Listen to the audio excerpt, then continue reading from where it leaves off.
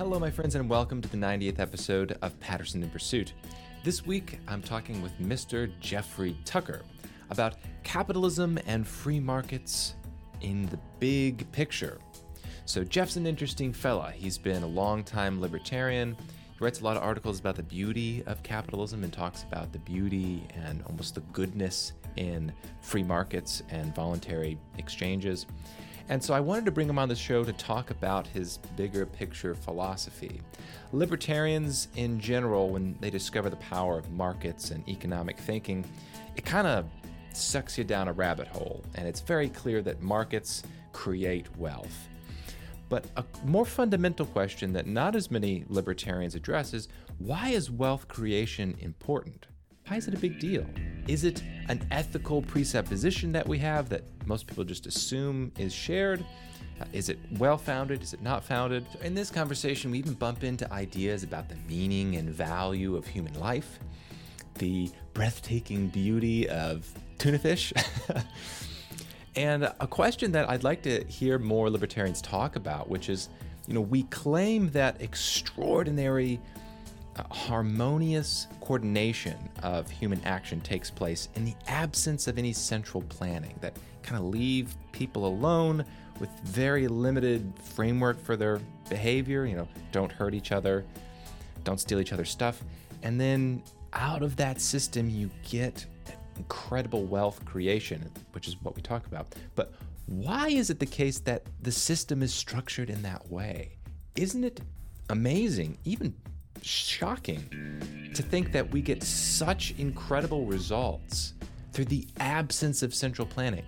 This is a point that other thinkers like Leonard Read, for example, have said almost has a spiritual quality to it. You're almost getting at some mysticism when you see the power and beauty of what happens in marketplaces. It's a really interesting question, and so we're talking about that as well. Jeff is the editorial director for the American Institute for Economic Research.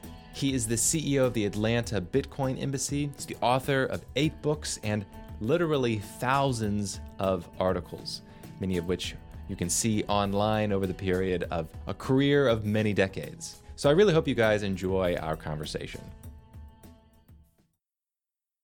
Mr. Jeffrey Tucker, welcome to Patterson in Pursuit. I appreciate you taking the time to talk with me today.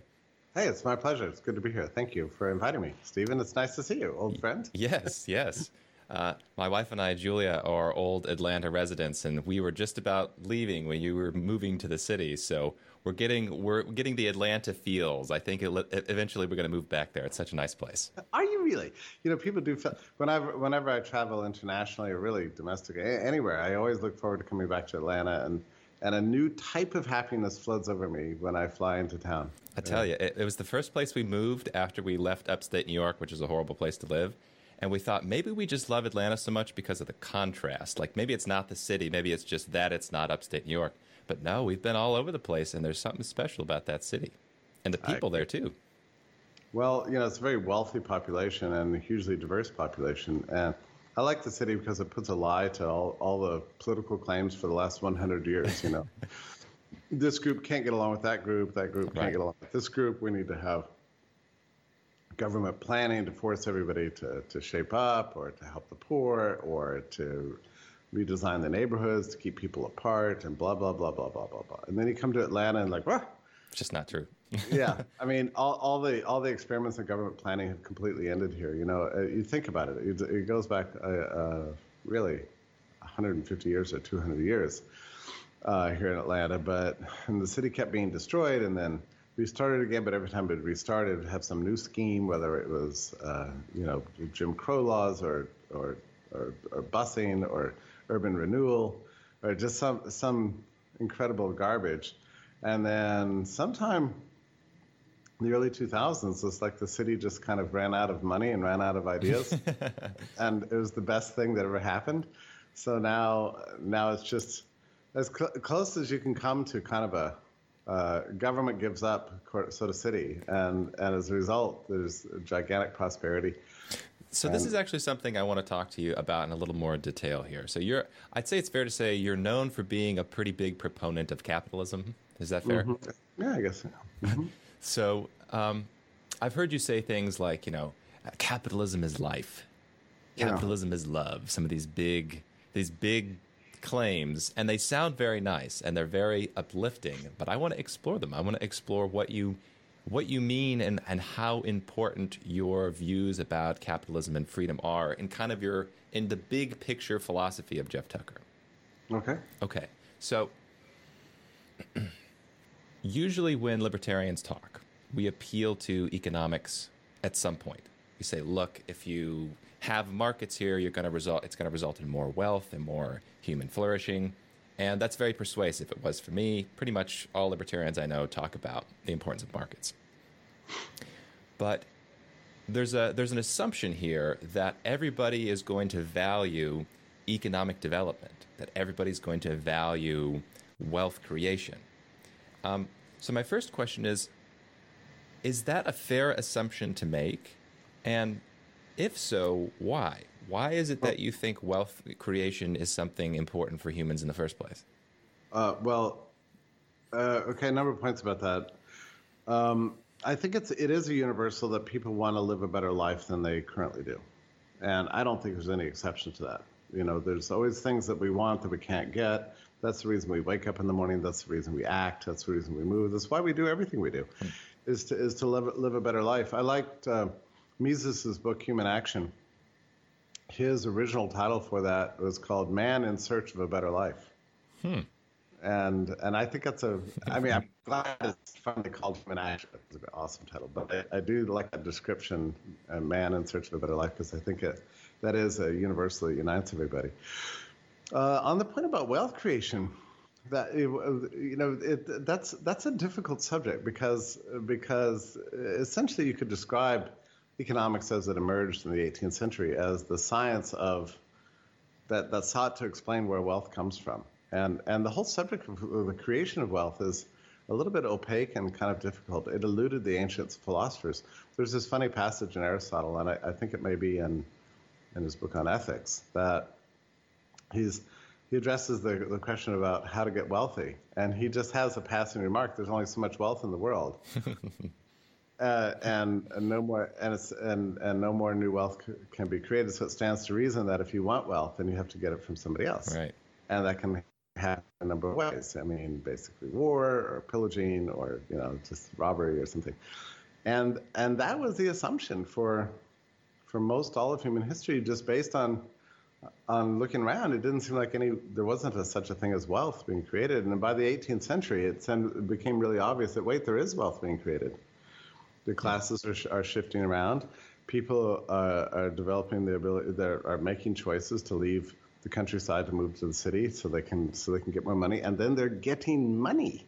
And money was awesome because then you could spend it on what you wanted.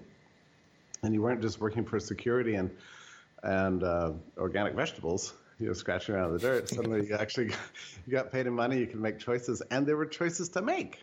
So you could go down to the harbor and buy fish, and then you could actually invest it and actually save money. And then, the exciting prospect that your children might live a better life than you, and they could actually shift social classes. I mean, you could start poor and actually ascend up the social ladder.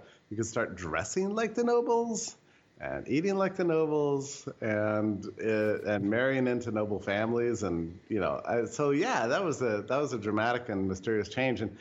And one of the things that's beautiful about Adam Smith's book, The Wealth of Nations, is that he really does seek to explain, like, where's this weird stuff called wealth come from? And it's a hugely important topic, because when we talk about wealth, you're not just talking about like money in the bank. You're talking about whether or not you're going to die young, whether your children are going to live past the age of 2, whether or not you're going to experience immense pain, or whether you're going to have hope itself, whether life can be good, or do we have to forever wait till the afterlife for goodness and prosperity. That was a huge shift in the history of humankind. And there's this essay by Benjamin Constant, written in the early 18th century, French philosopher, called "The Difference Between Liberty in the Ancient World and the Modern World." And he really does discern that there's a difference in the term liberty. Like in the ancient world, the term liberty meant that you were free, which is to say you're a free man, meaning that you could participate in the public life of the nation in some way. That you were consulted and you were a stakeholder in the structure of government, essentially.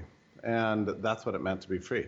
And that's all it meant to be free until suddenly you get into the modern world, which is probably the late 15th century, early 16th century. You started seeing the end of feudalism and the move to the cities and this aspiration for a new kind of life. And the notion of liberty took on a different possibility. People began to imagine for the very first time that it could be a universal condition, that is something everybody could be free. And what did that freedom consist of? Primarily, according to Benjamin Constant, this new invention, participation in commercial life. So commerce and liberty became like bound up with each other. And that was a dawning of a new conception of what life and freedom really were. One of the things that's actually frustrating for people that are conservatives and people who just want to forever look back in history and discover what it is that we should be thinking, they sometimes go to Aristotle and Plato and the whatever ancient philosophers in the Stoic tradition or ancient religions or whatever. The problem with all these perspectives is that they overlook this fundamental point. I mean, wealth didn't really dawn in the world until the early 16th century. This became obvious. I mean, the plagues were over. You could move, and you could aspire for a good life for your children who could actually, you have hope that they could actually live, and there could be such a thing as progress. And so, of course, there wasn't really anything to study concerning economics in the ancient world. And this idea of wealth creation, it just wasn't on the map. So when you are looking at this big picture, the argument I think is pretty straightforward. You're saying the desire for better life is universal. The way to get a better life is to have the means available to make decisions that you think will improve your life. And the way to increase those means available is to have markets, is to essentially have capitalism, and that's where we get wealth creation, and that's why it's important. There's a number of stages, and here we get into something really mysterious. Like, why did it happen in the 16th century?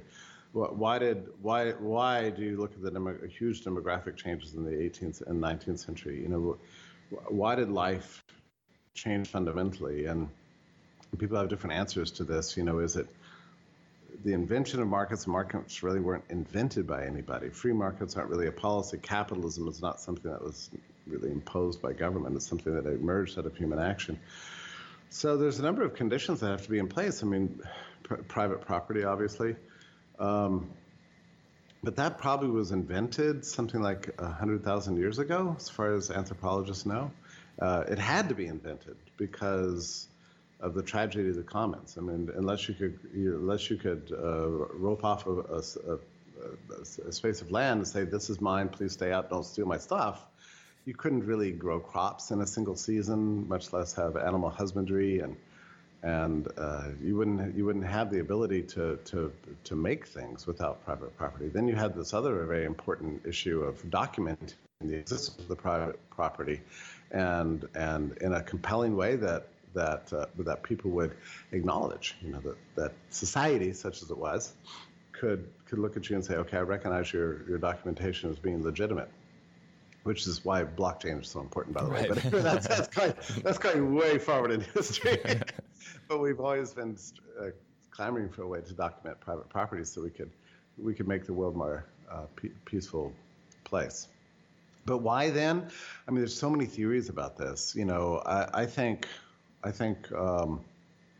Adam Smith's answer is actually interesting. It's weirdly boring. You know, like what was his reason for why wealth? For how we get wealth. I mean, his answer comes in like chapter 2 or something like that. It's called the division of labor, and that's a weirdly boring, nerdy answer to the question of where does wealth come from. It just means that we learn how to cooperate more with people, and how to learn to trust others. So the goat farmer raises goats more than he needs to consume because he believes the blueberry farmer next door is going to raise more blueberries than he needs for consumption. They can actually trade, so they've already divided labor, and then the goat farm actually starts adding employees, whether for security or feeding or whatever.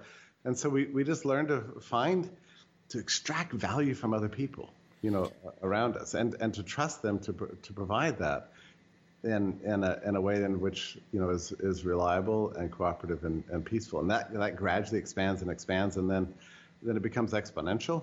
And then suddenly you look around and it's like, wow, we're actually making wealth. We're making tons of wealth, and it's changing the world. Not everybody likes it, but we're going to change the world. It's great.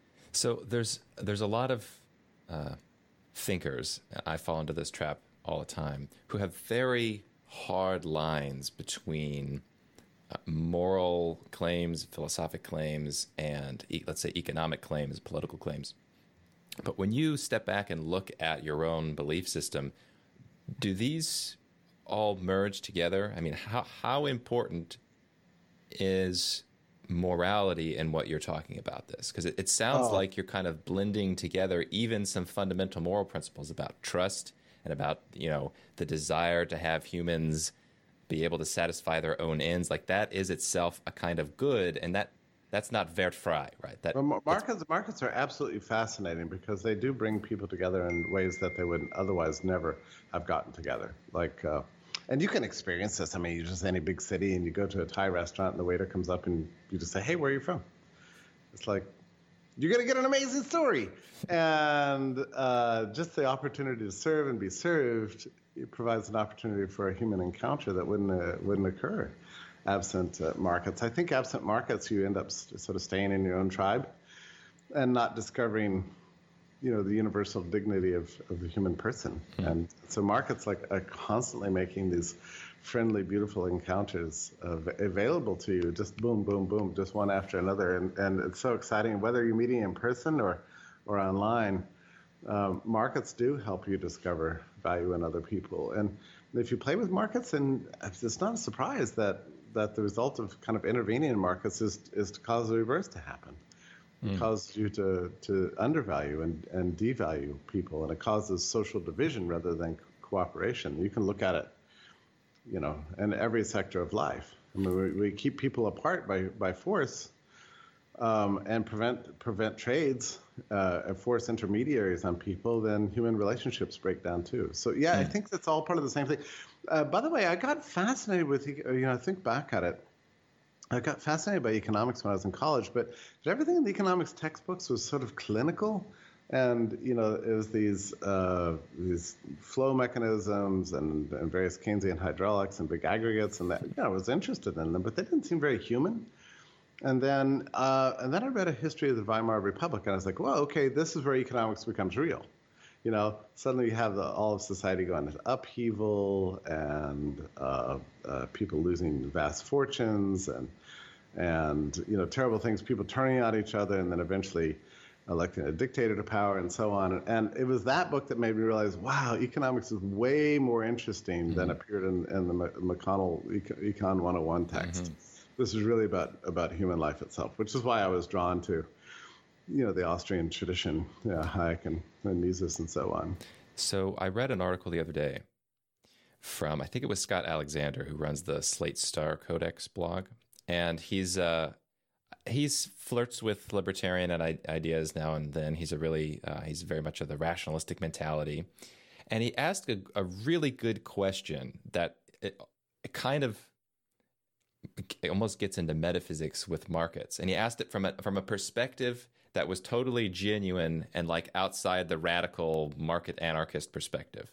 And he was talking, it was an article about anarcho-capitalism, this idea that we have just pure markets and everything. And he said, the question I want answered is, why should this system work? And what he specified is, how is it possible that such an elegant and beautiful and harmonious system could possibly emerge in the absence of control over it, in the absence of a monopoly of rules of the game? And I think what he was getting at is these ideas are so beautiful. If this were true, you need some kind of metaphysical explanation. Is this the hand of God that we're seeing? Right. So he was saying that's so, why he's a little skeptical of the extreme anarcho-capitalism, because it seems too much. It seems like too beautiful. Well, I kind of agree with that. It's actually difficult sometimes, and I'm constantly amazed. I mean, I wrote an article the other day, and sometimes I get overwhelmed by my life. But I was well. Here's what happened. I was in San Diego, and I was kind of getting the munchies, and I was kind of hungry. So I went up to the front desk and I said, "Do you guys got anything to eat around here?" She said, "Well, our lunchrooms aren't really open until like noon, but there's a vending machine around the corner." I was like, "Oh yeah, that's all I need is a vending machine." I said, "Well, I don't really have cash." She said, "It's okay. It takes credit cards." And I was, "Oof, that's kind of cool. Vending machine that takes credit cards." Maybe I should have known these things exist, but now it's like normal. 10 years ago, nobody ever heard of this. So I went around the corner. I looked at the stuff that was available. It was amazing. So my eye fell on this can of tuna. This is called tuna salad snack, a bumblebee tuna salad snack. Wow, that's cool. I can take a fish out of the Atlantic Ocean and chop it up and mix it with pickles and stuff, stick it in the can, and then it lands in this little spot, and I just have to swipe my card for $1.50. So I was really excited about it. And so for $1.50, I went back to my room and started eating this delicious treat. And it turned out that it had not just tuna, but by the way, tuna fishing turns out to be one of the most dangerous jobs in the world. So you have to go out for weeks at a time and chase schools of these fish up and down the coast, like from the Gulf of Mexico all the way up to New England, because they go back to the spawning grounds or something like that. So you have to be out in the boats for weeks and weeks. Very, very dangerous, and the fish themselves are 300 to 1,000 pounds, so they're extremely difficult to catch, and just like the amount of dedication that has to go into just catching a freaking tuna is amazing. And then you take this tuna back and you have to chop it up, and you got to figure out a way to not salt it like they did, in medieval times. It's all fish is salted because it's the only way you can preserve it. But you actually can it and put it in a can, which is kind of amazing. But the thing also included eggs, which is funny because, okay, so you got like a farmer with chickens over here in, I don't know, wherever it happens to be. I don't know, Ohio or Iowa, one of those strange Midwestern places, probably have a lot of chickens. And so they make eggs there, and then they have to combine it. But then you've still got in the can, you've got salt, which is fascinating because salt in the Middle Ages was money. And now we don't think anything about salt. Now salt's everywhere. You can get salt. It's like, it used to be money, but now it's like, who cares about salt? Well, salt's actually a big deal and actually difficult. It used to be the world's most valuable good. But beyond that, there's carrots, and carrots we know about, but celery. And it turns out celery is extremely difficult to grow because the seeds are really tiny, so they have to germinate in greenhouses and then be planted out in the open fields, and they can only be harvested by hand, actually. Jeez. So, yeah, and a very delicate crop, and only in certain places under certain weather conditions and so on. So anyway, I'm looking at this little stupid can. And all these ingredients are combined from all these different industries all over the planet Earth, and they all come together in this one little can. And then the canning technology itself, so steel, and with a little peel top, because I was panicked when I first opened it. I thought, well, I don't have a can opener. Oh, there's a lid with a little tiny lip on it. You just lift it up and it pulls off. So it's got this funny little glue in it. Oh, and then it came built in with a spoon. And the spoon is made out of plastic, which, comes from petroleum. So you're using dinosaurs have been dead for tens of thousands of years, however long it is, extracting dead dinosaur stuff. And it's and they're putting it in furnaces and pounding it into plastic and then making a tiny little spoon so I have something to eat with. And then it came with 4 crackers. So I'm imagining in Iowa wheat fields with grain blowing, and they have to harvest the wheat and then chop it up and then bake it, and then have these machines that stamp it into tiny little crackers, also that I can get 4 little round things inside my little bumblebee tuna salad thing, so I have something to eat. So I take my little petroleum spoon, put it on my cracker, and eat this little treat made from fish in the ocean and chickens from God knows where, and difficult to grow celery and carrots, and then also mayonnaise, which, I don't even want to go into that. So anyway, this whole thing is a miracle in a can, and I paid for it with just this quick credit card, and it cost me $1.50. So that is an incredible thing. And yes, it is mystifying. Like, how does this happen without a planner? I mean, no dictator in the world said, let's have tuna salad cans available for everybody. Oh, and here's one more thing, Steve. All this stuff happens, and then it lands and it sits in its little pocket inside this little machine, and it's just sitting there going, I hope Jeffrey comes along and buys me sometime. Because if he doesn't, all of this would have been a waste. But it's really up to him. You know, it's up to him. I hope he gets hungry this morning. Otherwise, everything we've done has been a complete waste of time. And then I make my decision and I give up $1.50. Unbelievable. Yes. So that is absolutely mystifying that people can't understand it. I totally get that such a thing could exist without a central planner is utterly mystifying. It does defy almost rationality in that way. It does. I mean, that is staggering. And there's so many pieces of the puzzle that are left out there. Like you mentioned the mayonnaise, but even the machinery, this is like the iPencil idea, even the machinery that makes the thing that extracts the oil, and nobody knows what's going on. None of these people are communicating with one another. And the boats. I mean, the whole thing is... So what is then your explanation for this? So that's the system in which we live, that this kind of coordination takes place without any central planner and communication, and it results in a staggering amount, incomprehensible amount of wealth in a tuna can in a vending machine. So how do you is that a miracle? I think it has something to do with what Hayek used to obsess about, which is this magic of the price. Because the price can take all these disparate goods and all these different kinds of labors and over all many lands and everything else and kind of aggregate them into a single unit that also happens to become really helpful for accounting. So you can know if you're losing money or making money, which turns out to be a proxy for whether or not you're wasting your time or using your time well. All right. So so the price becomes this beautiful institution. That makes this coordination possible, which I know it's not the explanation you're looking for, because even then it still begs the question, well, how is it that something like a price could elicit such magic, and be the source of such beauty in the world? It is a little mystifying. Adam Smith himself referred to the invisible hand, which I think is a really interesting metaphor, but it's not clear to the extent that it's not clear to me at all that Adam Smith meant by the invisible hand. He didn't mean God. He just meant that there was this coordinating mechanism that works out there that's so beyond our individual consciousness. Like as an individual, you can only be conscious of the thing you're doing right then, but you can't be conscious of everything else. You can only be conscious of yourself. So you need some institutions out there to extract that consciousness out of us and get us outside of our bodies and our own heads, something to defer, something that embodies more knowledge than we ourselves can carry around ourselves. That was, I think, Hayek's essential point about what market institutions do. Become tools of communication, essentially. It also makes you think, what are the other prices out there in the abstract? What are these other unbelievably powerful coordination tools that we haven't even discovered yet?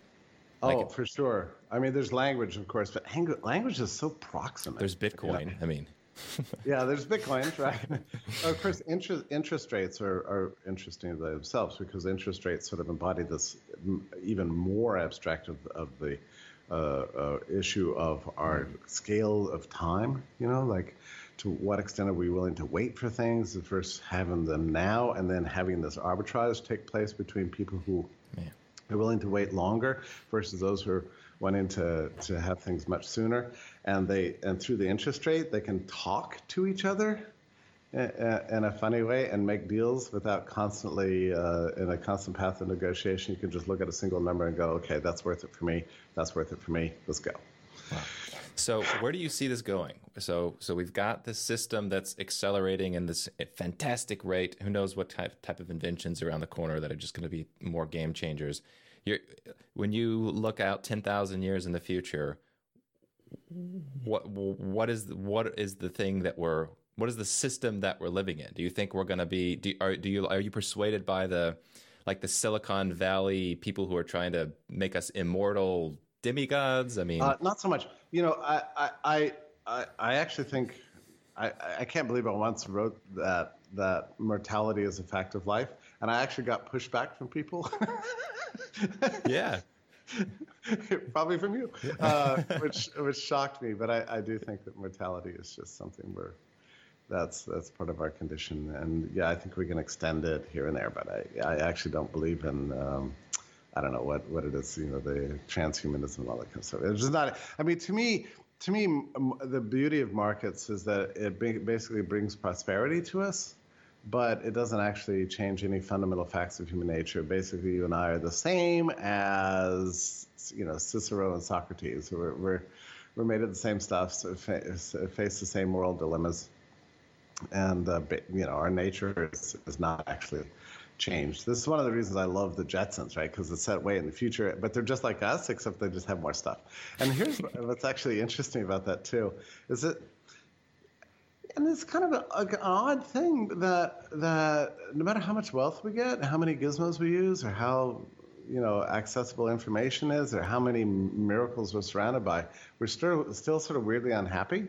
Like, in the end, wealth doesn't actually bring you happiness. I mean, like you keep striving for a better life, and then you get it, and then you're like, oof, still more. I mean, it's it doesn't finally address that inner spiritual problem that we will always face. And I don't know. I guess I kind of have in my head an undemonstrable proposition of dualism. I do believe there's a difference between time and eternity, and time is always going to be.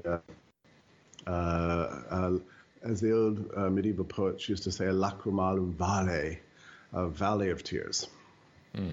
So I was having a conversation. This reminds me with a gentleman who kind of took that idea that wealth is not really going to result in human happiness, and he ran with it. And his argument was essentially, what brings happiness is community relations, is love, is like things you can experience with the people around you. And sometimes there's a tension between the pursuit of wealth and the pursuit of the actual things that make you happy. And so he was saying, well, therefore, I think actually there's too much wealth. I think we should go back to the state of nature, back to pre-industrial civilization, so that we can actually be happier. What do you think about that idea? Well, yeah, people are always proposing this all the time. And one of the major objections to markets over the years is that they're not dramatic enough, that really what makes us happy is to engage in large-scale dramatic endeavors that require heroism and killing and upheaval and titanic historical shifts. And war is perfectly suited for that. So, I mean, this was essentially... Thomas Carlyle, his objection to markets is that it kind of like this world, a world of equals trading with each other and getting ever nicer pictures on the walls and more comfortable furniture strikes him as just being boring, and it actually wipes out greatness. And that same critique was picked up a century later by Carl Schmitt, who the Nazi jurist who wrote, I think, the most powerful and interesting attack on liberalism in the 20th century. In his book, The Concept of the Political, he said liberalism is a dreadful vision of society in which there's no hierarchies and we do nothing but gain from each other's presence. He said, nobody wants to live like that. The real essence of life is having enemies and killing them, and having friends and rallying around them and dying for them. Well, what's your response?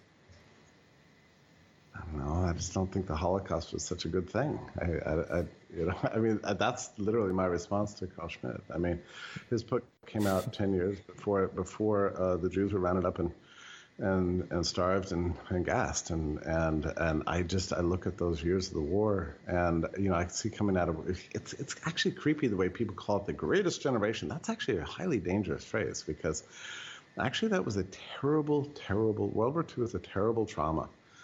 For all of civilization, not the hundreds of millions of dead, but beyond that, just the trauma and social life. Like in the United States, I mean, the churches were shattered, families were broken up, educations were ruined, trust in each other was evaporated. Our lives were planned. We had to face the despot, and food was rationed, and speech was controlled. There were internment camps, and it's like all the worst things you can ever imagine. So I'm looking at Carl Schmitt. I'm like, is this the drama you want? Mm-hmm. You'd rather have this than a baseball game and watching people drinking Bud Light and eating hot dogs? Actually, and watching baseball. Actually, that's kind of a cool thing compared to the killing fields. Actually, I think that is. It seems self-evident that is. Baseball games are preferable to Nazi Germany. However, in the past few years, my understanding of human psychology has changed. Because you asked the question, is this the drama you are looking for? And I would say, I have seen quite a lot of humans who might actually answer that in the affirmative, where it's like, at least it's fun. Like, do you see the same thing? Am I just being a pessimist, or is that not actually out there? I think it's actually, there's some people who have a taste for high stakes gamery and wicked competitive struggles and stuff like that. And I think actually the capitalist marketplace provides that for some people. There's various levels of risk aversion in the population, and some people are just really interested in building huge skyscrapers and bridges and inventing rockets and disrupting everything. And I think capitalism provides a place for them and channels their energies in a way that's socially productive. It forces them to behave in a more or less voluntary way. This is, I think, actually one of the fascinating things that I found in Ayn Rand's own work is that she took this sort of Nietzschean vision of struggle, mighty, courageous, heroic struggles where you can barely sleep at night and you get up and you crush your enemies and all this kind of stuff, and embedded that whole vision within a capitalist framework and actually made it interesting, and I think that is. So I think capitalism provides opportunities for all kind of temperaments. And if you've got a warlike spirit, I don't know, go to work for Goldman Sachs. Which is actually one of the reasons I was so unhappy. I mean, Donald Trump was not so good as a businessman in the sense that he lacked morality, which is okay so long as you don't have a state. He was constantly using like eminent domain and exploiting political favoritism and stuff like that. It's really bad. But he's the worst possible person to be president in that sense, because he uses that Nietzschean spirit that he has embedded him in sort of absence of morality.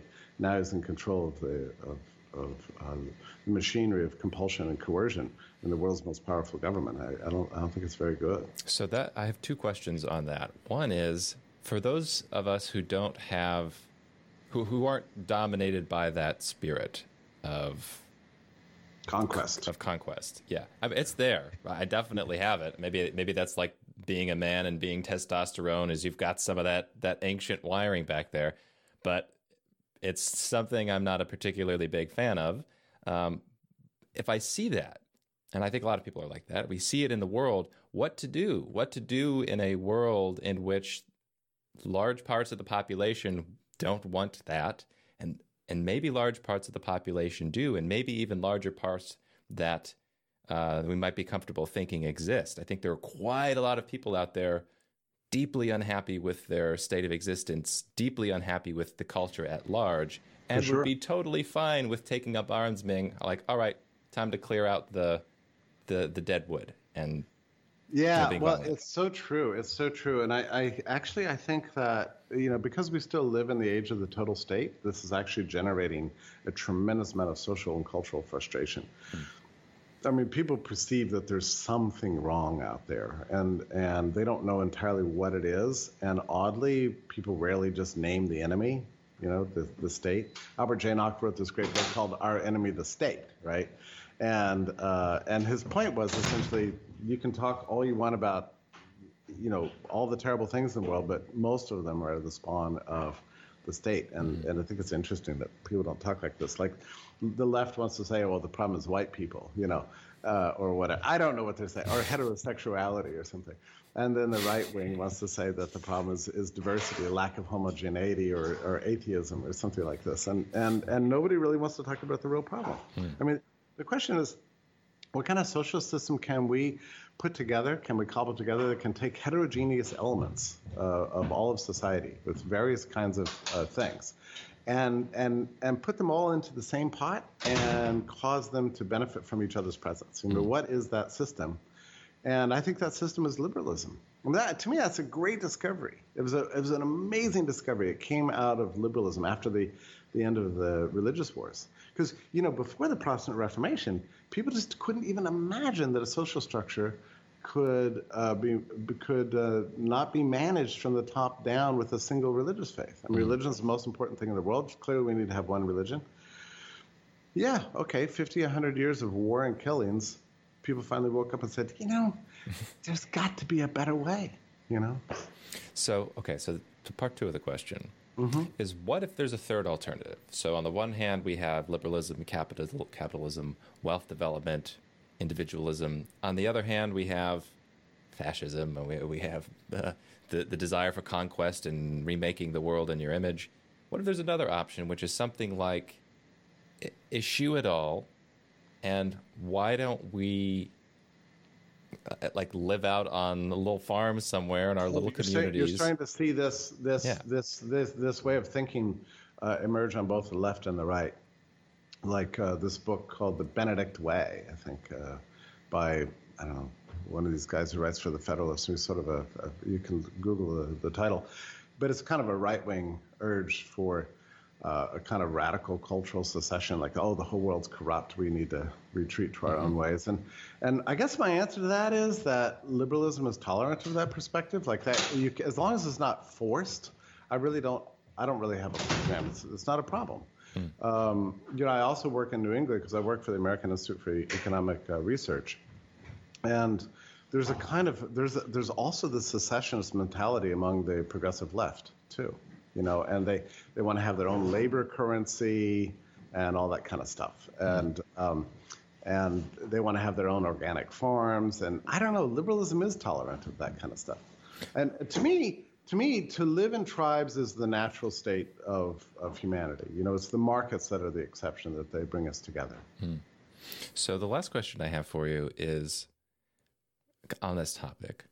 And when I look back on my own personal political progression and my understanding of economics and my understanding of humans, there was lacking a particular dimension, which a lot of other ideas latch onto, and then I think a lot of people are drawn to, which is what you could call the spiritual dimension. I don't know a better term for it. It's the dimension which is about your quality of life and like the choices, your freedom of making choices that you want to make and achieving of your own personal values in the context of like your really big picture beliefs. And my own progression through liberalism it was kind of lacking that. It was like one step too abstract. It was like, okay, well, we'll just let people achieve their own ends and that's it and nothing more. And there's no commentary about what actually might make humans happy and what actually might not. Like if you're a libertarian, let's say you're a capitalist materialist and you think that just the production. I get what you're saying. Mises addresses this question in Socialism and his book Liberalism, 1922 and 1927, respectively. And he's a little dismissive of it. He's like, okay, people say that liberalism lacks spirituality. Well, it doesn't address the topic of spirituality. That's for you to discover on your own. I think I may be a little dismissive about it. Let me just make two additional points about that. The second one is that I have noticed an interesting trend in the liberty movement, such as it is, over the last 10 years. Like 10 years ago, people were obsessed with politics. And you would go to these conferences and they'd say, the state is evil, this is what needs to be done, this is the right kind of policies we need to have, and we need to look for politicians to give them to us, and all this kind of stuff. Just like every talk was about politics. Now you go to a typical liberty event, like I just got back from Libertopia in San Diego, the entire conference was about on one hand, blockchain technology, which I think has a mystical capacity to bring people together, which is something we could talk about. And tear them apart, too. Yeah, yeah. The Twitter wars in crypto land can be rather vicious for sure. And then the second thing is spirituality. Like a tremendous number of talks were about spirituality. I think look at somebody like Jordan Peterson. I mean, he first became kind of famous for his political statements concerning Canada's anti-discrimination law over transsexual gender identity. But then he took his fame and turned it he's become a kind of self-help counselor. Like his latest book, 12 Rules, it's all these things about how to live as a better person with more dignity, And I think people are really interested in that. And I think it is related to liberalism more than Mises wants to acknowledge. And I only think back to the parables of Jesus, for example. I mean, the parables were the core of his teaching mission, right? I mean, that was the very core of what he did. He told really cool Jewish stories with fascinating, weird endings. But vast numbers of them were about commercial life, the wheat farmer with the silos, the guy with the grape farm, who invites all the various workers in, the guy with the treasure in the field sells his house. There's a builder who builds his one house on stone and the other on sand, and the parable of the talents. I mean, you could just go through them. I think there are probably like 30 of them. A vast number of them deal with our commercial lives, And so there is this, like Jesus knew it, this like reflecting on commercial lives, on our commercial lives and our place of ourselves and within markets. Is a kind of becomes a window through which we can kind of understand ourselves better and morality better. And they are linked very much. I think there's a lot of overlap there. So for you personally, what is where are your ideas on the topic of like personal satisfaction? So when I know you have an appreciation for canned tuna salad. It brings you a joy, and this is something I'm not sorted out. I'm not exact. I think I have I think the good life has maybe a 1-to-1 correspondence with the amount of love in your life. Love is a big one, but for you, what are those big picture spiritual things? What are you trying to accomplish, and why?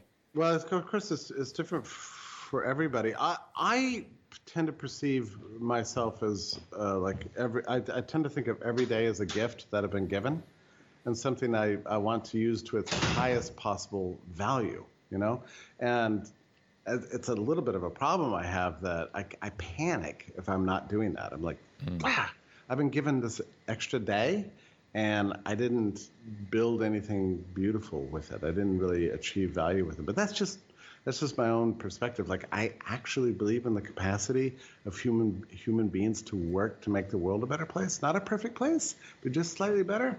And that's what excites me. That's what thrills me. That's what I'm super, super interested in. And so that's personally what drives me forward. I mean, just like making valuable things and seeing other people being made happy, and therefore perceiving myself to have made my time on earth worth it. Like, I want to, like, if there's a God, I want him or her to be happy that he or she gave me every minute that I was given. You made something beautiful with that time. Yeah, but I just make a slight difference. Like I said, I tend to perceive the world as like the Valley of Tears, the Lacrimal Valley. And just a few less tears, at the end of my life. I think that would make it really nice. And the way I stay inspired is by looking at the seeming randomness of human interaction and how it like mysteriously becomes orderly. I never stop being fascinated by that. It's just this whole lesson of how the absence of control is the way that we can create order in the world. Like that one observation is so fascinating to me because it's so counterintuitive that I look for that every single day. And I'm fascinated by it. I'm obsessed with that. I mean, like, I remember going out to lunch with some friends a few months ago, and we were all sitting in a single room. And we needed to get out the door, go down the hall, go out the door, go across the street, and enter another door to the restaurant, and then line up to order our food. And I began to, so before we got up, I thought, I wonder how this is going to happen. So we all got up, and we can't all go through the door at the same time, right? So we had to figure out, like, really quickly a quick system for making this possible, you know? And so sure enough, one person held the door, and it was like, after you, after you, after you, after you. And we all, and so on it went. There's these little signaling systems that were constantly at work, and we didn't have to actually talk about them or even be particularly conscious about them. We just all developed kind of like these rules of thumb to make our lives better. And it's really interesting because you're not going to, like, just that operation was mighty and difficult and miraculous, like getting from here to there, ordering and coming back again. You won't find anything in the Federal Register about this. You know, Congress didn't explain how to do it. We don't have any bureaucrats running it. It could have gone wrong, but it didn't. And so that weird capacity of human beings to organize their lives without direction, I think it's just a great source of joy for me just to take notice of it. And it's actually a real distraction for me, I must say. I'm constantly thinking about this, yeah. Well, that's a beautiful note to end on. I appreciate you talking about that and talking about some pretty personal things. You know, I find it interesting to just ask people these types of questions because everybody's got some little different insight. And it's not something that most people are discussing. And it's like, well, hang on, we're all humans here. It seems like we would all try to sort all of these things out. So thank you. It is fascinating. And again, I mean, this is why I think liberalism is such an important umbrella idea. It's like a big philosophy of the material world, because once you understand it, then you kind of lose your interest in weird plans and schemes and political wars and all the things that are so ugly and bring you down and make you depressed. Liberalism, I do think, can be a source of personal, psychological, and spiritual happiness for us all. All right. Jeff Tucker, thanks very much. Okay, thank you, my friend.